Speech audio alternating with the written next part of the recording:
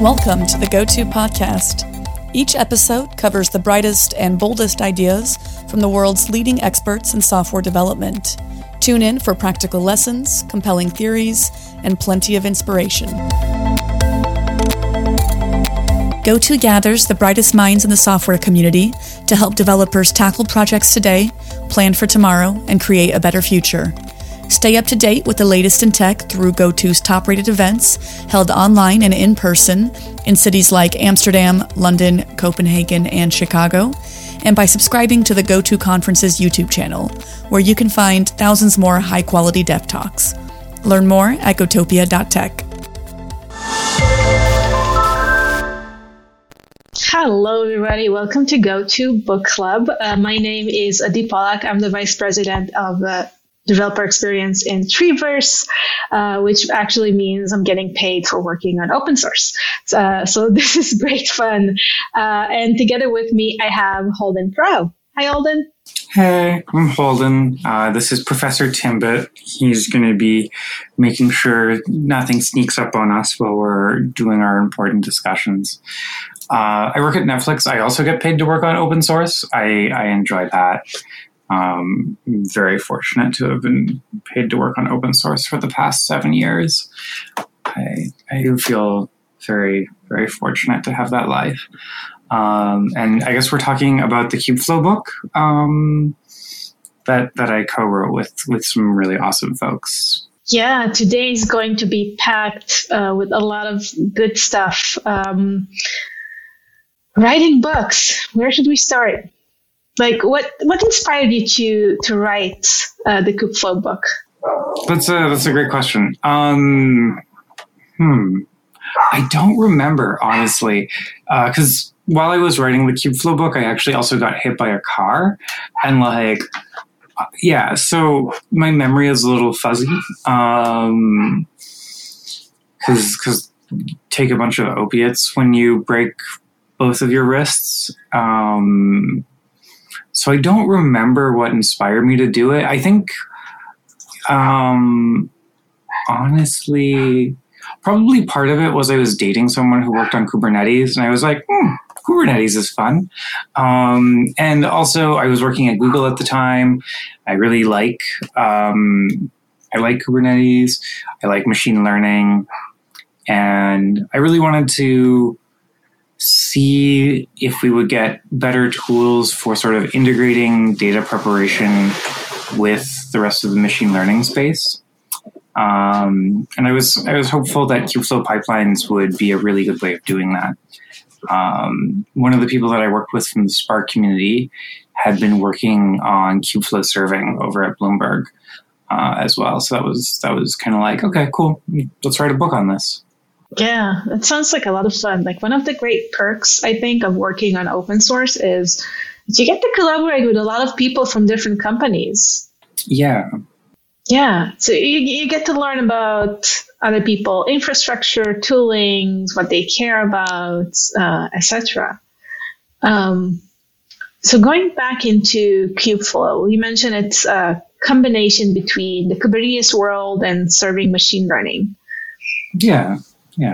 How does it work? Oh, that's legit. So underneath the hood, it's changed several times how it actively functions. But in practice, I would say the core of Kubeflow, or at least the design principle of Kubeflow, is to bring together the different tools that people would commonly use for machine learning and try and provide a partially unified interface for putting these different tools together so that you can use them in pipelines, and you don't end up having to have separate deployments to keep track of everything. So the idea is everything kind of gets deployed together. You can make a pipeline that's going to use the different components inside of Kubeflow, and there's also metadata tracking. And there's also an experimentation framework. And there's all of these other things that are then built on top of the fact that all of these tools live together inside of the same sort of pipeline experience. Underneath the hood, how it actually works has changed at least 3 times, probably more.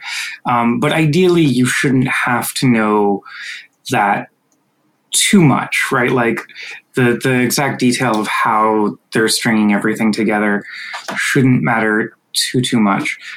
Early versions of Kubeflow pipelines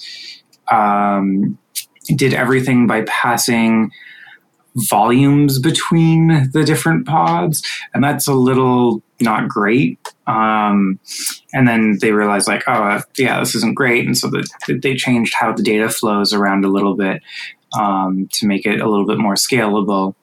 But, generally, you hopefully shouldn't have to notice. Interesting. It really takes me into like training machine learning over a large set of data. So yeah. Is that something that Kubeflow supports? Sort of, I would say. The answer is sort of. And I have obtained the professor. He is going to explain to us how Kubeflow sort of trains large machine learning. So Kubeflow has a few different ways of doing data preparation and a few different ways of doing model training. If you go sort of like with the everything is a volume path, then you're naturally limited to what volumes are. But Kubeflow can also work with object stores, which is much better for scalability. And you can do your data preparation with Spark. You can do it with the other tool that I worked on, which I should remember because I worked on it for like a year. How do I not remember something that I worked on for a year? It's like Flume Java internally at Google, externally Beam. Yeah. So you can use Beam to do your data preparation. And then for the actual like model training, you can use all kinds of different things. And it can do parallel model training. And it works pretty well. There are some limitations, I would say. So some of the tooling inside of Kubeflow doesn't scale, and other parts do. And it's not always super clear, I would say, which parts are scalable and which parts are not, which is an area with opportunity for improvement. We could say if we were writing a American style performance review. Interesting. So when designing the book and thinking about, table of content, usages, etc., how did you refer to the different areas where it where Kubeflow scales well, and where it kind of there's a room for improvement? Yeah, that's legit. So for the table of contents, we didn't really go that way. We sort of just went into the traditional, like, hey, this is the first thing that you're going to do, right? You're going to do your data preparation, your data cleaning. And then after that, you're going to want to like do some kind of model training, and you're going to like want to also like use cross-validation tools. And so it was very much like, this is probably, we tried to lay it out in sort of the journey of building something. Of course, we started with a like teaser chapter, as it were, which used completely non-scalable tools, but you actually got something working quickly, because otherwise, like, you're not going to read 200 pages of text to hopefully train a model. You want to like have something with you early on. So chapter 2, I think, was just like, hey, look, this works, we promise. And then the next like X chapters were very much like, okay, cool. So now let's talk about how you're actually going to do this. And then, so each chapter we talked about the different tools that you could use inside of Kubeflow. And we talked about which ones were scalable and which ones weren't inside of each chapter. So you could decide, essentially, if you were working with small data sets, your life was a lot easier. And you could go down the essentially like the faster path to happiness and success. And if you're working with large data sets, then you probably got better models out of it, but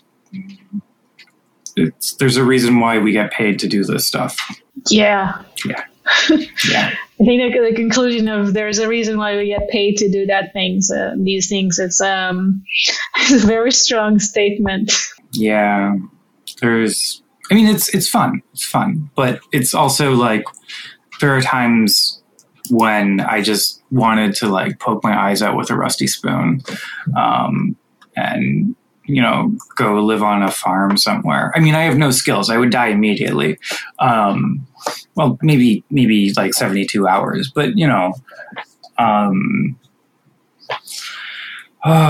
like for example, some of the data preparation tools were just like, oh God, what is going on here? But that's okay. It's okay, right? Like if it was too easy, we wouldn't need a book about it and I wouldn't have a job. That would be very sad because I live in America, and if I don't have a job, I don't have health insurance. And if I don't have health insurance, I die. So the fact that machine learning is hard keeps me alive. Yes. Fabulous. Let's continue, that path. It's always struck me. There are people that studies machine learning or data scientists, and then when they actually find a job and they start working in the field, they realize that it's tough. It's more than having already made up data sets from Kaggle, where it's all fun and nice. I was actually so I'm writing a book about Spark and machine learning. Yes, thank you so much. I'm so excited for your book. It's going to be awesome. It's going to be so cool. Thank you. I really hope so. There's a lot of good stuff into it, and it kind of really speaks on the verge of like machine learning without touching a lot of the machine, like what is machine learning? So assuming people already know that, and then diving into distributed architecture, graphs, scheduling, and all this good stuff. And actually, one of the areas discuss the distributed TensorFlow approach and Keras. And Keras API actually provides the data set out of the box. So one of the things I wrote there, I said, it provides data set out of the box, which means you don't have to pre-process it, which is awesome for learning, but doesn't really happen in real life. Yeah, in the real world, no one comes to us and is like, here is some wonderful data. It's super clean. There's definitely no invalid values. All of the columns are as labeled. I know what the schema is. It's great. No, everything's terrible. But that's okay, right? And I think one of the things that I think about when I think back to university is like, there's that thing where we learn maybe how things should be or how things could be. And then when we come to the real world, we discover that, everything's terrible. And we can make it like things should be, but it's going to take a lot of work. But we'll get there, right? Like we can get to the idealized clean data set. It's just, it's going to be several months of work. I think that the space of distributed training, right, is still something that is super open, right? Like we can use Kubeflow to do our scheduling. We can even just use Spark. We can use Dask. There's all kinds of different tools that we can use to do our data preparation and then do our model training. And there's no clear one right way to do things yet. And I think that's kind of neat, right? And I hope that we do what we did in the big data space, where we all steal the good ideas from each other. And then eventually it doesn't really matter which tool you're using because they're all like close enough, right? It's not stealing when it's open source. I don't know what the fancy word is, but collaborate effectively. I'm optimistic. Yeah, borrowing. Borrowing the concepts. Yeah, 100%. Like now we see the world of big data evolves. I think at some point there was a lot of news about the fact that big data has died. Okay, cool. Yeah, still to the people who makes money out of working in the field. But I think it's just being transformed. And a little bit of what I feel in the moment that we're kind of living in a cycle of machine learning was very big at some point, and then we introduced more data tools to handle machine learning, and we realized that, hey, it's great for machine learning, it's also great for analytics, right? So we can build a lot of this cool analytics stuff because for machine learning, it's maybe not ready yet. And then we get another circle of machine learning, and now I believe machine learning and data love, I like to call it. But now we're actually in the phase where we're discussing data again, right? Metadata, pre-processing, all this good stuff. And that brings me to your to the books that you're writing now, actually. Of course. And my publisher would be very annoyed with me if I did not mention the books that I was writing right now. So one of them is Scaling Python with Dask. The other one is Scaling Python with Ray. Very similar concepts. And the other one that I'm most excited about, and I don't have a publisher for yet. So if you publish kids' books and think that this says children's author, you give me a call. More likely it'll end up being self-published. But that is distributed computing for kids. And that one is less machine learning. That's more just like, hey, what's up? I think that functional programming is super cool. And I think that if we don't call it functional programming, we can teach children functional programming. And I think it'll be really awesome. And it tries to teach functional programming and distributed computing through Garden Gnomes and Spark. We'll see if it's a success or not. But yeah. Okay, sorry, my brain jumps around a bunch. There's like a whole bunch of different cool things happening, right? Like, so Ray has, both Ray and Dask use Apache Arrow pretty extensively. And Spark also has Apache Arrow, and TensorFlow, you can feed Apache Arrow stuff to it as well, right? And it's like, so I'm really excited that it looks like we're actually finally agreeing on a data format for interchange that isn't CSV. So that's really cool, especially because we can pass these objects around in shared memory. It's like super painful to do from Java because Java doesn't really like it when you're working with, raw memory buffers, but we can finally do it. It's really exciting. And the other thing that I'm really stoked about is like that one of the things that I remember people were so excited when Spark added their data frame APIs. They're like, oh my God, I get distributed data frames. And I was just like, well, you get something that we call distributed data frames, but like you really need to temper your expectations because I know what you're thinking of, and this is not that. At all, right? And then they're like, oh, I don't get distributed data frames, do I? And I'm like, yeah, the cake was a lie. Sorry, I'm old. But the nice thing about Dask is we finally have distributed data frames. And because Dask has a really good distributed data frame API that's based on pandas, Spark was like, oh, wow, okay, we need to catch up. And is also adding a distributed data frame API based on pandas. And this is super great for machine learning because like if you're working in one of these like places or you're going to school, right, you probably did a lot of your data like munging and preparation with pandas because like it works fine on Kaggle-sized data sets. But then you come to the real world and you're like, oh crap, now I have to use these other like super janky tools. And it's like, no, it's cool. We like put a fine layer of paint on top. And now you can pretend that the 6 cats underneath is actually just one panda, right?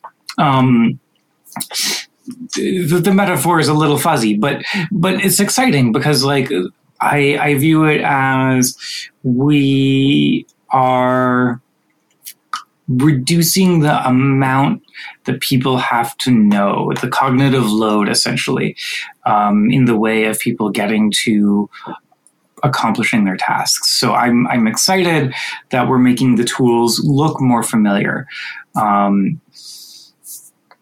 unfortunately on the downside, like people aren't really going to buy a book about, actually they might. Maybe people would buy a book about distributed pandas. But I think that even while we're making the APIs look a lot similar and function very similar, the performance is different enough that unfortunately the abstraction is a little bit leaky, and there will be sometimes you realize that your panda is actually 6 cats and a hamster. And then you'll be like, oh, damn it. But that's okay, because you won't always have to think of the 6 cats and hamster together. Yeah. Sorry. No, it's a great analogy. It reminds me of the YouTube video of herding cats. Do you know it? When you try to kind of schedule everyone to be in the same place and work together nicely, to pose for to pose nicely and work together. So I had a very brief stint as a program manager, and that was where I was like, I'm a professional cat herder and I hate it. So big shout out to program managers out there. Thank you for herding the cats. I cannot do it. I can only herd the computer cats because they're at least semi-deterministic. The human cats are just like 100 times worse. Yeah. Well, they're doing a fantastic job. Everyone who's doing program managing, definitely a tough task. Well, thinking back about the abstractions and kind of providing interface on top of that, distributed systems and distributed computation in a way that is, the experience is good, people understand it, people have a previous experience with a similar API sometimes can help.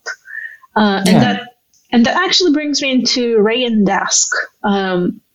How is their API in usage when you, for example, compare it to what exists in Spark today? So there's certainly some similarities, but there are also some really big differences. So Ray and Dask feel more similar to Spark for me than I think they will for most people, because one of the things that Ray and Dask do is they expose lower level APIs which exist inside of Spark but are not exposed externally, right? So there's like these internal task APIs, and we do various things around how we handle task retries and stuff like that. But Ray and Dask just also directly expose those APIs to users, right? And this has ups and downs, right? On one hand, it means that when people go to use those APIs, there is this sort of like additional, like, what's going on here that you have to have this extra mental model around. On the other hand, one of the really cool things I think we've seen that's been possible because of that is there is a much healthier library ecosystem, because the library authors are able to take advantage of like certain lower level properties that they weren't able to when they were building on top of Spark. So that's pretty cool. API wise, so Ray has a rapidly evolving data API, I would say, but it's still pretty bad. It still has a lot of room for growth. For example, you could not use the Ray Data API to do word count until I think this year, possibly late last year. And like that's a pretty basic problem, right? And that's okay, because fundamentally, like, the Ray's model is more focused around enabling you to use other tools on top of it, I would say, right? Like, it's very focused on exposing fast conversions to Spark, to Dask, to other tools, to make it so that you can take your data in and out of Ray essentially for almost free, and then you can have a really nice experience. On the other hand, like, the data APIs that are inside of Ray itself, if you come to it from something like Spark, you're going to be sad. with Dask, I would say it's interesting. They have 3 different types of collections, right? And Dask Bag is similar to Spark RDD. Dask Data Frame is similar to Spark Data Frame, but also more similar to Pandas Data Frame. And then Dask Array is sort of not similar to either of these things, but similar to NumPy arrays, but distributed. I think there's some places where people are going to be like, what's going on is with partitioning, with query pushdown and metadata interfaces, and the optimizations just aren't there, right? And that's okay, because they're generally a little bit lighter weight in terms of their implementation. This is a pretty common pattern, but like there is no automatic filter pushdown in either of these systems, right? Like that is up to you to push down your filters by hand. Interesting. There's a way to go, but maybe on the other side, they might have better support for Arrow. I think I've seen. Yeah. Yeah. I would just say Dask and Ray both do better jobs of integrating tools outside of themselves, right? Dask and Ray both make it easier to work with other machine learning tools than you would necessarily get from inside of Spark, right? Like it's definitely a little bit more painful to do that inside of the Spark ecosystem. It's a really interesting approach to open source. I know there is the pluggable architecture, which is an architecture that enables that collaboration. And you probably know it better than I do, but I don't think I've seen it in Spark. No, Spark is not really happy about pluggability. Every time we try and make something new pluggable in Spark, it's a battle. I think part of that is from just the culture of the project. And yeah, Dask and Ray are very much more modular and like, yeah, whatever, you can swap your components around. That's fine. That's normal. I think they were forced to do that because they came onto the scene a little bit later. And so they couldn't do everything all at once, right? They couldn't boil the ocean. So it was very much like, yeah, whatever. These are the parts we provide and you bring the rest. Yeah, interesting. From what I've seen, it gave light to a lot of other tools in the ecosystem as well to see how they can kind of work together along with Spark and provide these better ecosystem for building data pipeline, for building machine learning pipelines, and everything that comes together. I think the further we go, the more different connectors and different tooling that enables to connect with things such as Spark. And I think I was writing a whole chapter about Petastorm specifically in order to bridge from Spark to frameworks such as TensorFlow and PyTorch and enable the two to coexist, which I think is really interesting in how they did it and how they enable actually, how they build it is basically Petastorm is a framework to read Parquet files, which wasn't exist out of the box in TensorFlow and PyTorch. And with Spark, we know the Parquet files are actually the default or kind of also the best practices for saving data. And so we kind of omit the CSV option. I'm just going to push it out of the way. But going back to your books, I think this is exciting. So how do you organize your schedule to be able to write 3 books in parallel and also have a full-time job and take care of Professor, of course? Oh yeah, Professor Timbit is very important. I mean, so there's a bunch of different things that I do. So distributed computing for kids, like that's a very slower project. It's sort of a long-term project. And actually, the illustrator who I'm working with is she's from Ukraine, so it's on hold right now. And hugs and support to everyone dealing with the terrible shit coming out of Russia right now. I'm so sorry. Anyways, sorry, that detour. Schedules. So definitely like there's prioritization, right? There's like, I need to do my job because I like not, getting evicted. It's nice having a place to live. So that takes priority. The Dask and Ray book, I try and set aside a little bit of time each week to work on them. Part of how the Ray book progresses faster is that I have a co-author who he's really motivated to get it done quickly. And so we have a sync every Friday, and I definitely am just like, oh God, I need to get something done for Friday. Okay. So Thursday night, I'm often like, okay, let's do some writing.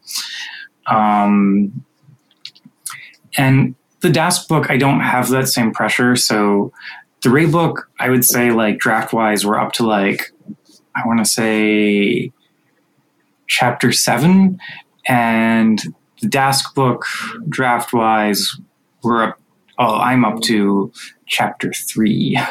And that's just the reality of sort of how my brain works, is that like next deadline for scheduling. It's not very effective, but it's close enough. But yeah, I try and spend like maybe a day's worth of work on the books each week.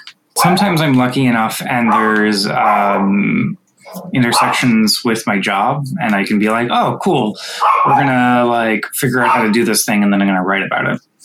And that happens not as often as I would like. Yeah, it's writing a book is a fascinating journey. This is how many books did you write so far? It's not a lot. Like I should know. Let me plug it into the computer.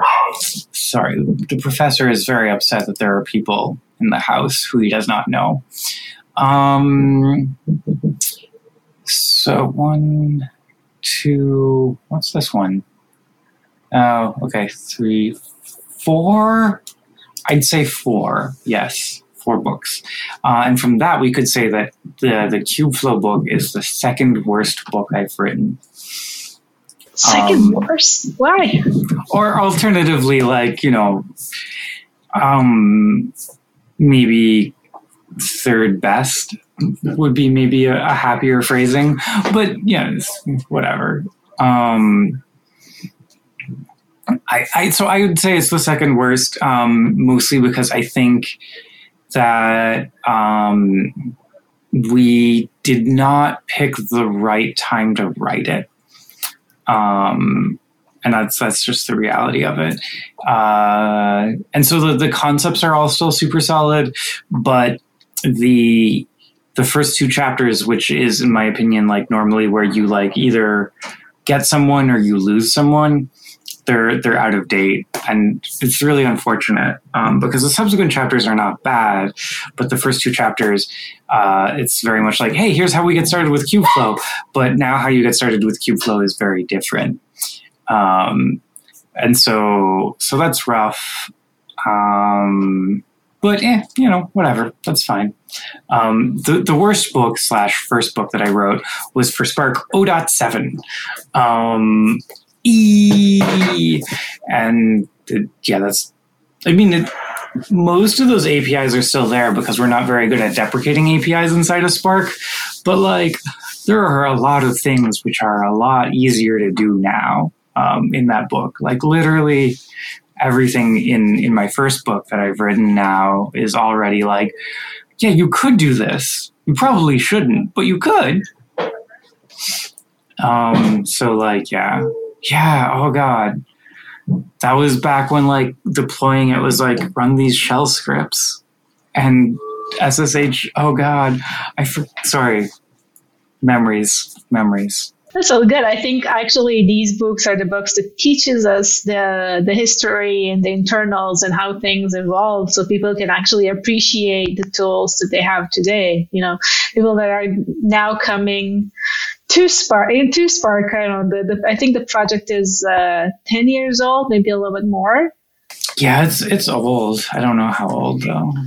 But yeah. Oh yeah. Well, I think around 13 years, if I'm not mistaken. But yeah, they can really appreciate the path and the journey that open source went through and evolving, and, you know, people such as yourself providing and contributing back and investing time into developing it to make it more friendly. I think it's crucial. And it's also some of the risks we take with writing books, right? Because it's going to change, and this is just the way it is, and that's all good.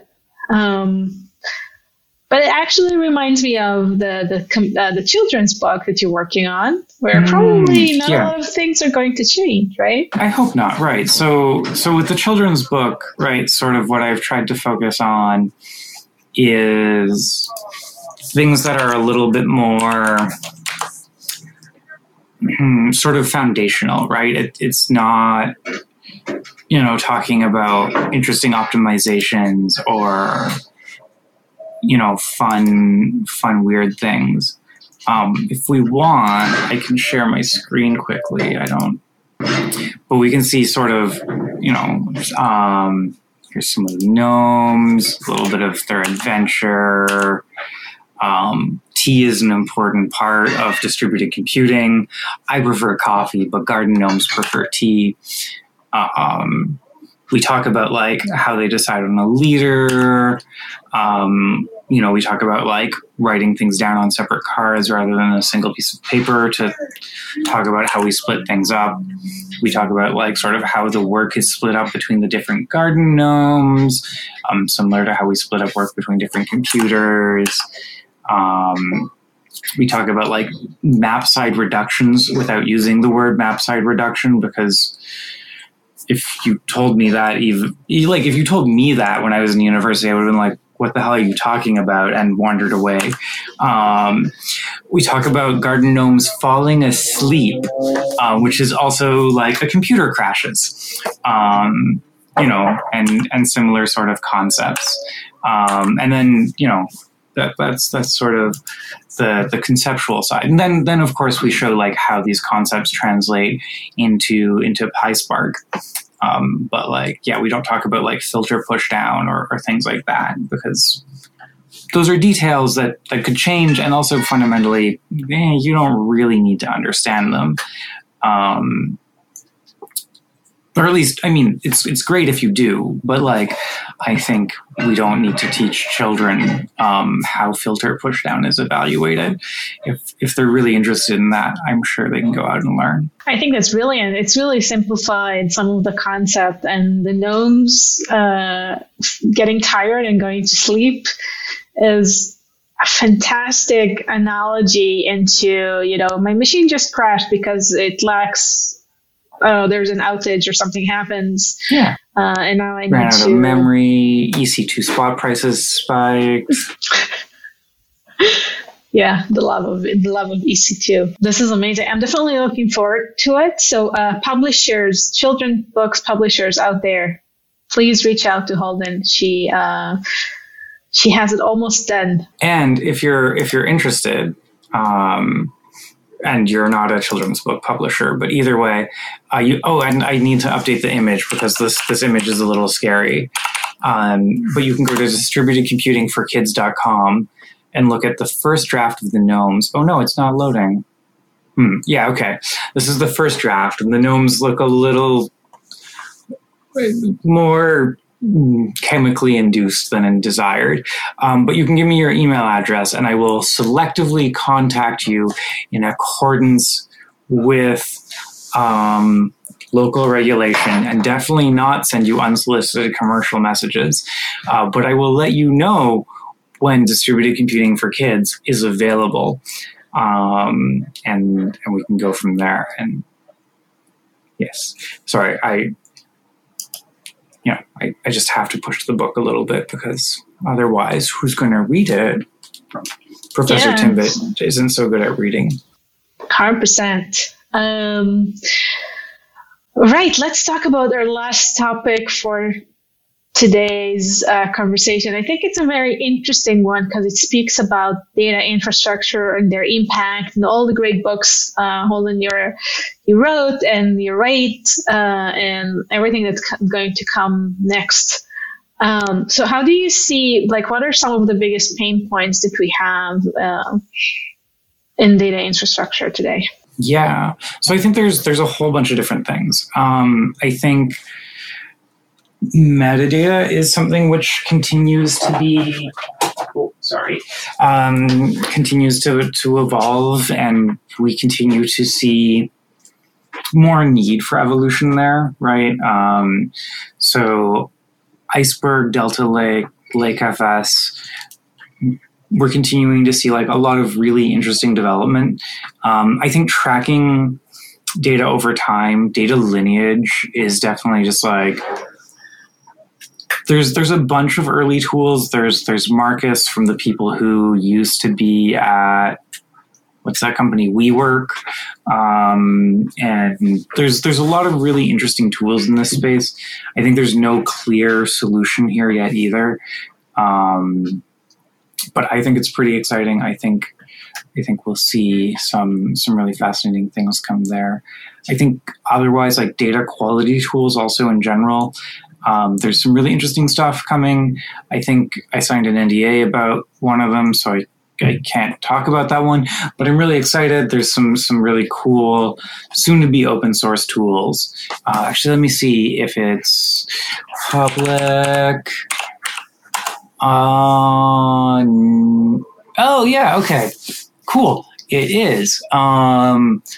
They posted a YouTube video 4 days ago, so I can't say too much. SodaCL from some of my friends also looks pretty interesting. It's a DSL for writing sort of assertions about your data, so you can have them evaluated when you go to save a new table, right? And it can be like, hey, what's up? We're not going to save these changes because all of the data is null. No. And you may think I'm joking, but I have caused a serious incident at a company that is one of the largest in the world by, I don't know if I can swear on this, screwing that up before. And yeah. So I'm excited to see more tooling around correctness and quality, in addition to more tooling around metadata tracking and data lineage tracking, because I like not causing production outages. It's one of my goals. Is your book an early release yet? Yes, it is. I'm actually going to finish the 9th chapter, but there are 3 chapters out. Thank you. It's slowly progressing, switching jobs, and all this good stuff kind of postponed it a little bit. But it's slowly progressing, and I'm actually giving deadlines for myself. So for people who have access to the O'Reilly Learning platform can get the early release copy of your book there, yeah? Yes, and also there's a GitHub repo which holds all the coding samples, Jupyter Notebooks, all the good stuff for people to try it out themselves. Awesome. Yeah. Cool. Wonderful. Well, I am super excited for your books. I am super excited for ecosystem, the fact that, you're creating more educational content for people to learn and kind of get better understanding of how real world problems are. So it's always fantastic to have that more information out there from experienced people such as yourself. Definitely looking forward to read it. If you're looking for reviewers, everyone at home listening to us and me too, I'm always happy to take a look, provide some insights, ask good questions. And also if you're, yeah, always. And also people at home, if you're interested to learn or to read a little bit more about machine learning with Spark, things that are not the traditional machine learning, but actually goes beyond and speaks of the distributed architecture, etc., you're most welcome. More than happy to get your insights and questions as well. Where should people reach out to you if they want to be an early reviewer of your book? Yeah, so you're most welcome to reach out over Twitter. That's at Adi Polak, ADIPOLAK. My DMs are forever and never open. I know this is a decision I made, I think 3 years ago, and I'm sticking to it. Yeah. So my DMs are forever and ever open. You're most welcome to come ask questions. I'll share all the GDocs with you, or PDFs or whatever you prefer. And I'd love to get your insight and feedbacks. Holly, what about yourself? Where can people see the early release for you, for your books? Yeah. Similarly, it's in a weird hybrid of Google Docs and GitHub. If you're interested, my Twitter DMs are often open, occasionally closed. You can also just email me. It's just my first name dot my last name, so holden.caro@gmail.com. And I am always happy to chat with people about the different projects that I'm working on. And I would love more feedback. I think big shout out to everyone whoever is an early reviewer or gives early feedback on a book. Without you, technical books would not be nearly as good as they are.